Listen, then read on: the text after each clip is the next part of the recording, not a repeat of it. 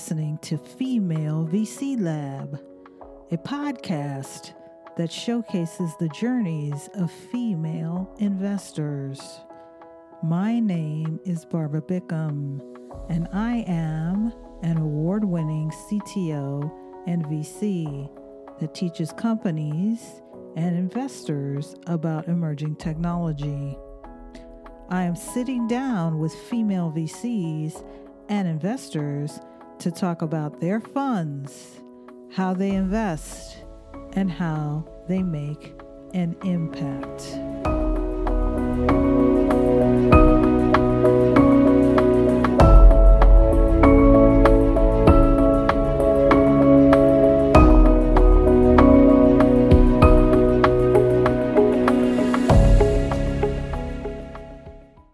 Welcome to the Female VC Lab podcast. I have Heather on the line today. Heather, in one line, give me your name, your title, and the name of your fund.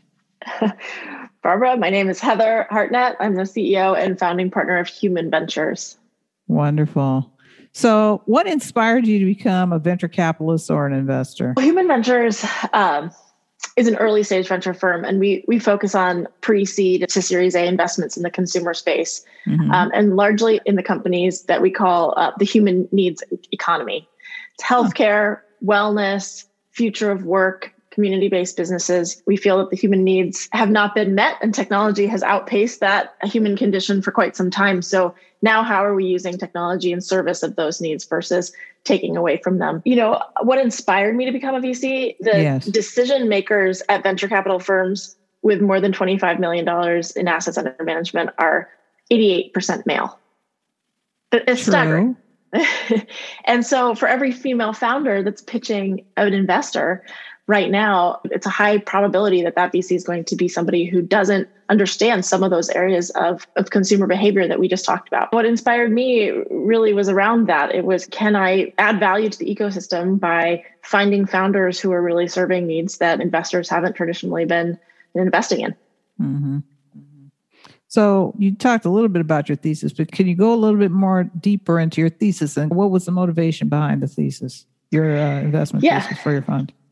So there's two parts really. One is that a large part of what makes a successful startup ecosystem is the concentration of founders building together and helping one another. No founder ever does it alone. And we've seen this now for years and years that in a very fertile entrepreneurial kind of ecosystem, it's just you get more flywheel in those early days. You get more traction.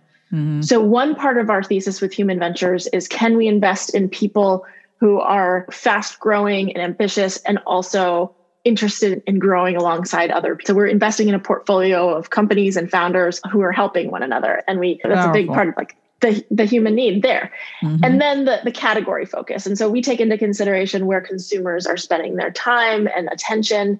And right now, this is pre-pandemic, but certainly post-pandemic, healthcare, but more importantly, wellness. Our healthcare system right now is really huge. Yeah. Mental health, and you think about food, you think all the different aspects of wellness. Food and bev. Where is that going? Even our environment, our relationship to our environment. It's a very broad sector, but you're starting to see founders build massive businesses in these areas. So another big area is around your livelihood, right? The future of work. People are spending, changing their career an average of 3 to 5 times now in their core working years. So that means you have to have an ability to change, and different skill sets are required to be adaptable. 100%. Because tech is only getting heavier. The tech is getting heavier. That's what I call it. It was more deep tech, AI, blockchain, AR, more and more very technical things happening. So how do you adapt to that as a worker? And then how do you adapt to that as a consumer? And then how do you adapt to that as a company? But you touched on something about work. And a lot of people are talking kind of about post-pandemic. A lot of people have gotten remote work now. And a lot of people are coming out of traditional work and going more into remote work. How do you see that trend following in relationship to your thesis? Do you see that getting more and more prevalent?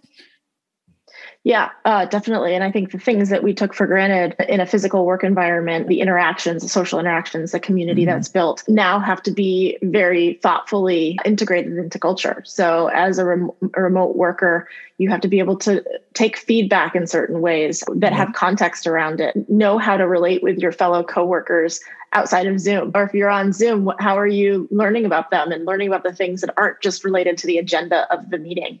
And these, I think, during the last 18 months these things were brought to light, that if you don't put some attention on those core qualities of being what makes us human, then your business suffers. So we're seeing new companies that are addressing those problems in really unique ways. I'll give you an example. Yes. There's one company that we invested in called Murmur, and they're a shared agreements platform. And so it's as simple as coming up with your values or policies, parental leave, all these agreements, but you have shared input from all of the stakeholders within the corporation. And they're seeing really interesting traction because everyone's had a hand in making that culture right from the beginning. Right. And then they're signing that agreement, and it's just better communication. No, and that's a powerful thing. If you think about from a cultural side in the work environment, that becomes very powerful because then you feel like you had a say in what that looks like. Yeah. So and you're speaking the same language. So much of conflict in the workplace happens because just the vocabulary is not agreed on. Very true. What are you currently learning or listening to or reading these days? Oh gosh, I consume so much information. I'll tell you the biggest thing on my mind right now. I've been obsessed with personality tests. We look for kind of the misunderstood founder. We look for founders who traditionally might have been overlooked. What are the attributes and qualities of founders that you can really point to so that the pattern recognition of the past is not applied to the future value being created?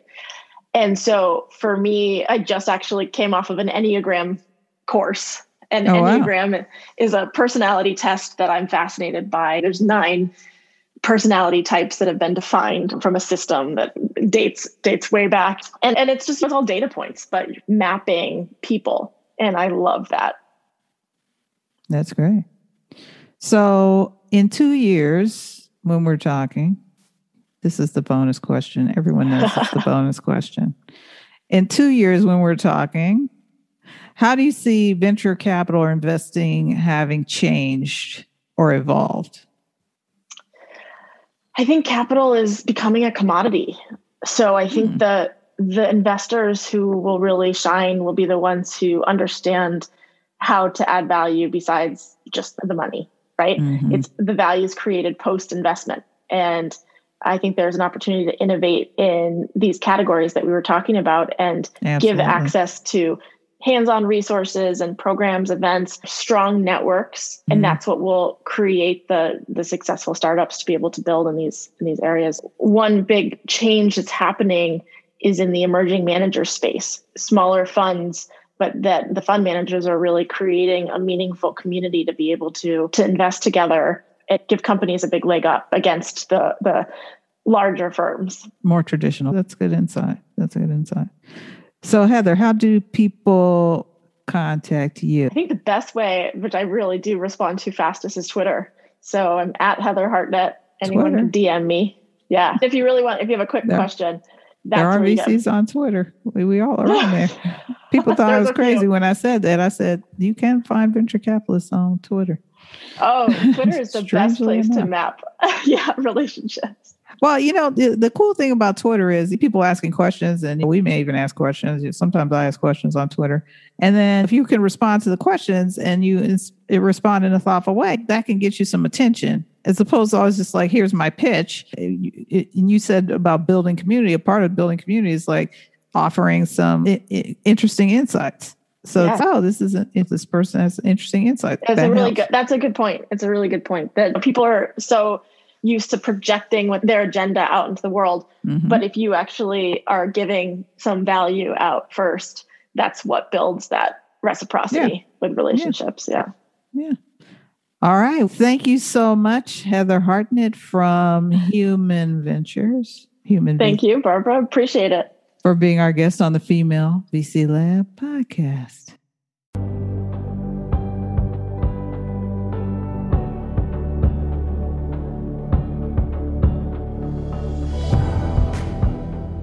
This episode is brought to you by Trailyn Ventures.